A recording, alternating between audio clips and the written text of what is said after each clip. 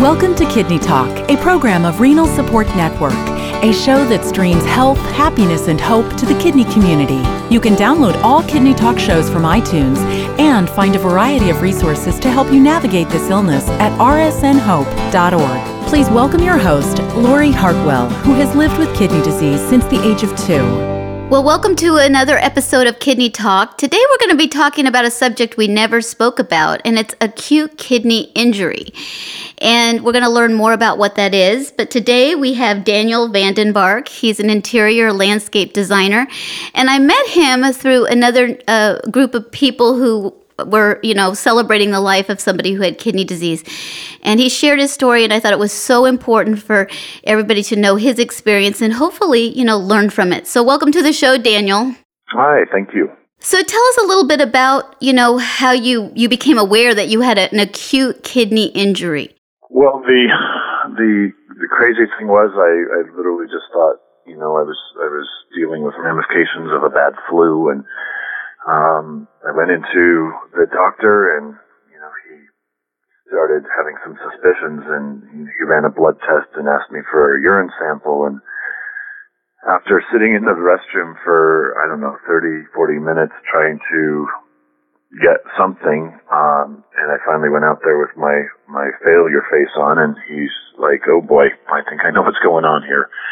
And then the lab results got back, and he's like, "Yeah, your creatinine numbers are far higher than they should be in anything normal. I think we need to get you into the hospital right away." Now, just because this is a Kidney Talk show, does that mean that you just could not urinate? I could not. I didn't even realize that was the case. But through the flu, I just thought it was, through the flu, everything was going out everywhere else. That I just assumed that was the problem. You were just dehydrated from, the fever and different things. So you were admitted to the hospital, and can you explain a little bit about, what you learned happened? Well, the difficult part of the process is going into the hospital, and they're trying to figure out what is the problem. Yes, waiting. They can make the assumptions that it's the acute renal failure. They can hope that your kidneys are going to come back. There's all these just assumptions, and doctors have to play it safe and not give too much information or too much hope in the wrong places. So, you're kind of just thrown into this whirlwind, wondering which end is up half of the time. It was, several days into it that they really felt confident to say that it was acute renal failure, but additionally, there was very little as far as hope that they would offer that it would actually stay acute and not be permanent. Now, did you have to start dialysis right away? They started dialysis right away. I want to say it was probably, going on memory here, this has been 2.5 years, but it'd be about a day and a half or so that I was into this before I started dialysis, yeah. I can't even imagine. Did you know anything about kidney disease before this happened? I knew nothing about this. I mean, just general kidney disease stuff, but not any of this acute discussion. And I've certainly learned a lot about it now, and in fact, now people often relate acute renal failure to their dogs or cats. I know. If you search kidney disease on the internet, you'll usually get cat and dog stories more than people stories. And that's what really became hard, because in these moments of just trying to figure out what was going on, I mean, there was nothing that the doctors were handing me as far as things I could learn. And of course, it's a dangerous place to play on the internet and learn about something, because all of a sudden you have far more than you ever started. Exactly. I remember one time I was looking up something on the internet, and it's just doom and gloom. It really is. You really need to speak to somebody, and because the internet will make you depressed. It's like watching the news at 11 o'clock at night. You're going to become depressed no matter what. So they don't always, relay the right information.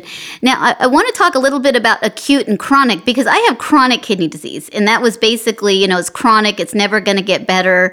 It's going to get worse. You're going to need a transplant or dialysis to survive. Can you explain a little bit about what caused your acute kidney injury?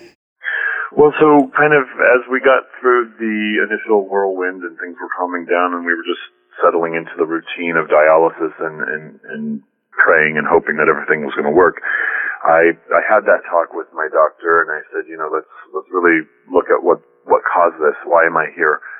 And he said, I really hate to say this, but I think you are that crazy random case of the perfect storm. He goes, you did get the flu, you went and worked out hard, and meaning you breaking down the proteins in your muscles and releasing the various things that come out of that. You had drank a bunch of protein powder during your drink to help sustain the energy. I had taken an Advil to lessen the pain, and Advil is not good for our kidneys, I learned at that point. And I'm also HIV positive, so the medicines that many HIV folk are on are difficult on the kidneys. And so through that whole combination, I guess I just was the lucky one. The lucky one that had the perfect storm that caused the kidneys to fail. Wow, that must have been so scary. So a combination of just being dehydrated, your kidneys were just strained too much. Yeah. And they just basically said, I'm taking a couple weeks or months off, basically. How long did they take off? They were off for, I'm going to say 2 to 3 weeks, that they were completely off. And it was somewhere around that 2 to 3 week mark, I finally had my first teeny tiny trickle. I was so excited just to have that. And little did I know that that was only kind of half the battle. we still had many more days of the dialysis and just letting the body kind of do what it needed to do to get to where it needed to be. And in all, I was on dialysis. I think they weaned me off of dialysis about 5 or 6 weeks into it, where I was finally not having any. And then, of course, they left all of the tubes in my chest for another several weeks until they made sure that everything looked like it was going to be good to go. And did your kidneys fully recover?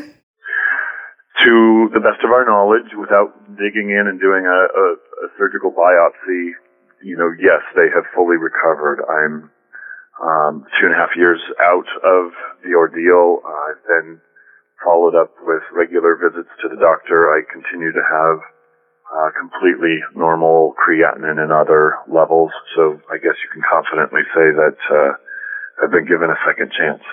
Oh, wow. I mean, I guess, I've lived with kidney disease my whole life since 1968. So kidney, actually renal was more of my vocabulary than kidney because I always heard that term.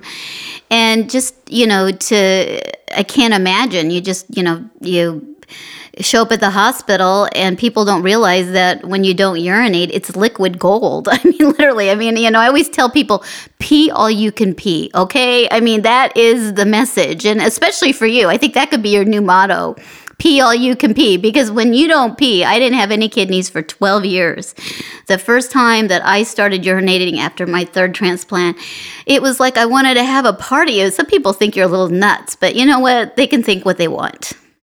They do, and I'm so much more sensitive to it now, knowing all of the things I know, that if I feel that sensation in me, I'm like, okay, yeah, I definitely want to go to the restroom soon, because it's not good for the body to hold in those toxins. And the pain that it causes to have that backing up in your system. I remember I couldn't even walk across the hospital floor to the restroom because it felt like I was stepping on 1,000 needles. Oh, wow. It was horrible. It was the worst. It was definitely one of the worst times of my whole life. I never want to go back there. So what different steps would you take next time if you got the flu? Well, I'm certainly very sensitive to the flu now, and I've been fortunate. I think I've only had it once in that 2.5 years. So I do what I don't believe in the flu shot, so I take my risk there, but I'm definitely very cautious if I feel that I'm getting any sort of loss of my hydration levels. And I've got my doctor on speed dial just in case I get too nervous. And go get your blood drawn. Well, and the interesting thing is that, I hear a lot about, people taking high protein diets, doing all these different things when, to try to lose weight. You can take the Atkins diet. And, too much protein is really hard on your kidneys, which you learned the hard way. Yeah, and again, that was my little crash course, and I walked down the aisles with the protein powders, or you look through the magazines or TV ads that are pushing all of these different weight loss or weight gain supplements, and I look at how hard they are on the kidneys. Our kidneys are at the center of all of that abuse. Right. You go into a state of ketosis, and I was told by my transplant doctor, don't ever do that. So when you go on the Atkins diet, you lose a lot of weight because you basically eat protein, no carbs, and it gets rid of all the fluid in your body. And that's how you lose weight quickly. That's one of the reasons. And then it just, your kidneys need fluid around them to keep them cushy and working. And when they're dried out, they stop. That's my simplistic view. I'm sure it's more complex than that. No, of course. Yeah, they're kind of a spongy filter. And once that thing plugs up, there's not a lot to function with. So in closing, can you just maybe share some advice of being in the hospital and going through that? What did you do to cope? I mean, what did you do to stay hopeful, and what advice can you give to others? Well, wow, that's a really intense question, and you've got to believe, and you've got to hope and trust. If whatever your faith might be, I think you definitely anchor into that at those times. I will be forever grateful for my family that was able to spend the time with me in the hospital to keep my hopes up. The nurse that was in the dialysis facility was a huge help. She was actually one of my biggest inspirations of being hopeful that everything was going to be fine, because when despair was hitting me most, I had this they kept saying you're going to have this really big pee and that's going to be a good sign. And so I had this big pee and I came in with my jug. I'm like, look at what I did. I filled up this whole jug. And I was so excited. I was expecting everybody to throw a party and be happy and jump up and down. And nobody did that. But this nurse, she stood there and she's like, it's good. Just keep focused here. This is exactly what we need to have happen. And so she was really my big star for me. Your cheerleader. I mean, isn't that just, it's amazing how big an impact healthcare professionals have on you just by if they smile at you, if they look at you in a positive way. I mean, we're like poker players. We learn to read every move they make, and we take it personal every move they make. Like, oh my God, they don't want to look at me because I'm sick. I mean, I don't know. That's what I can do. Yeah, no, absolutely. And again, I'm looking at this, like I'm 30 at that time. I'm roughly 35, 36 years old, and I'm going, this is insane. I am the youngest person in here by at least 2 or 3 times, and this is crazy. So the age thing was, another piece of it, and I'm just sitting here going, oh my God, I have my whole life ahead of me, and it was a bit of the woe is me, but I was also kind of taking my inventory of what to be thankful for too. So, it was my family, it was the faith, it was my nurse that really pulled me through, and then finally everything started ticking, and all of that just got easier to trust. Well, thank you, Daniel. It's been incredible to hear your story. I'm so glad that you're peeing all you can pee.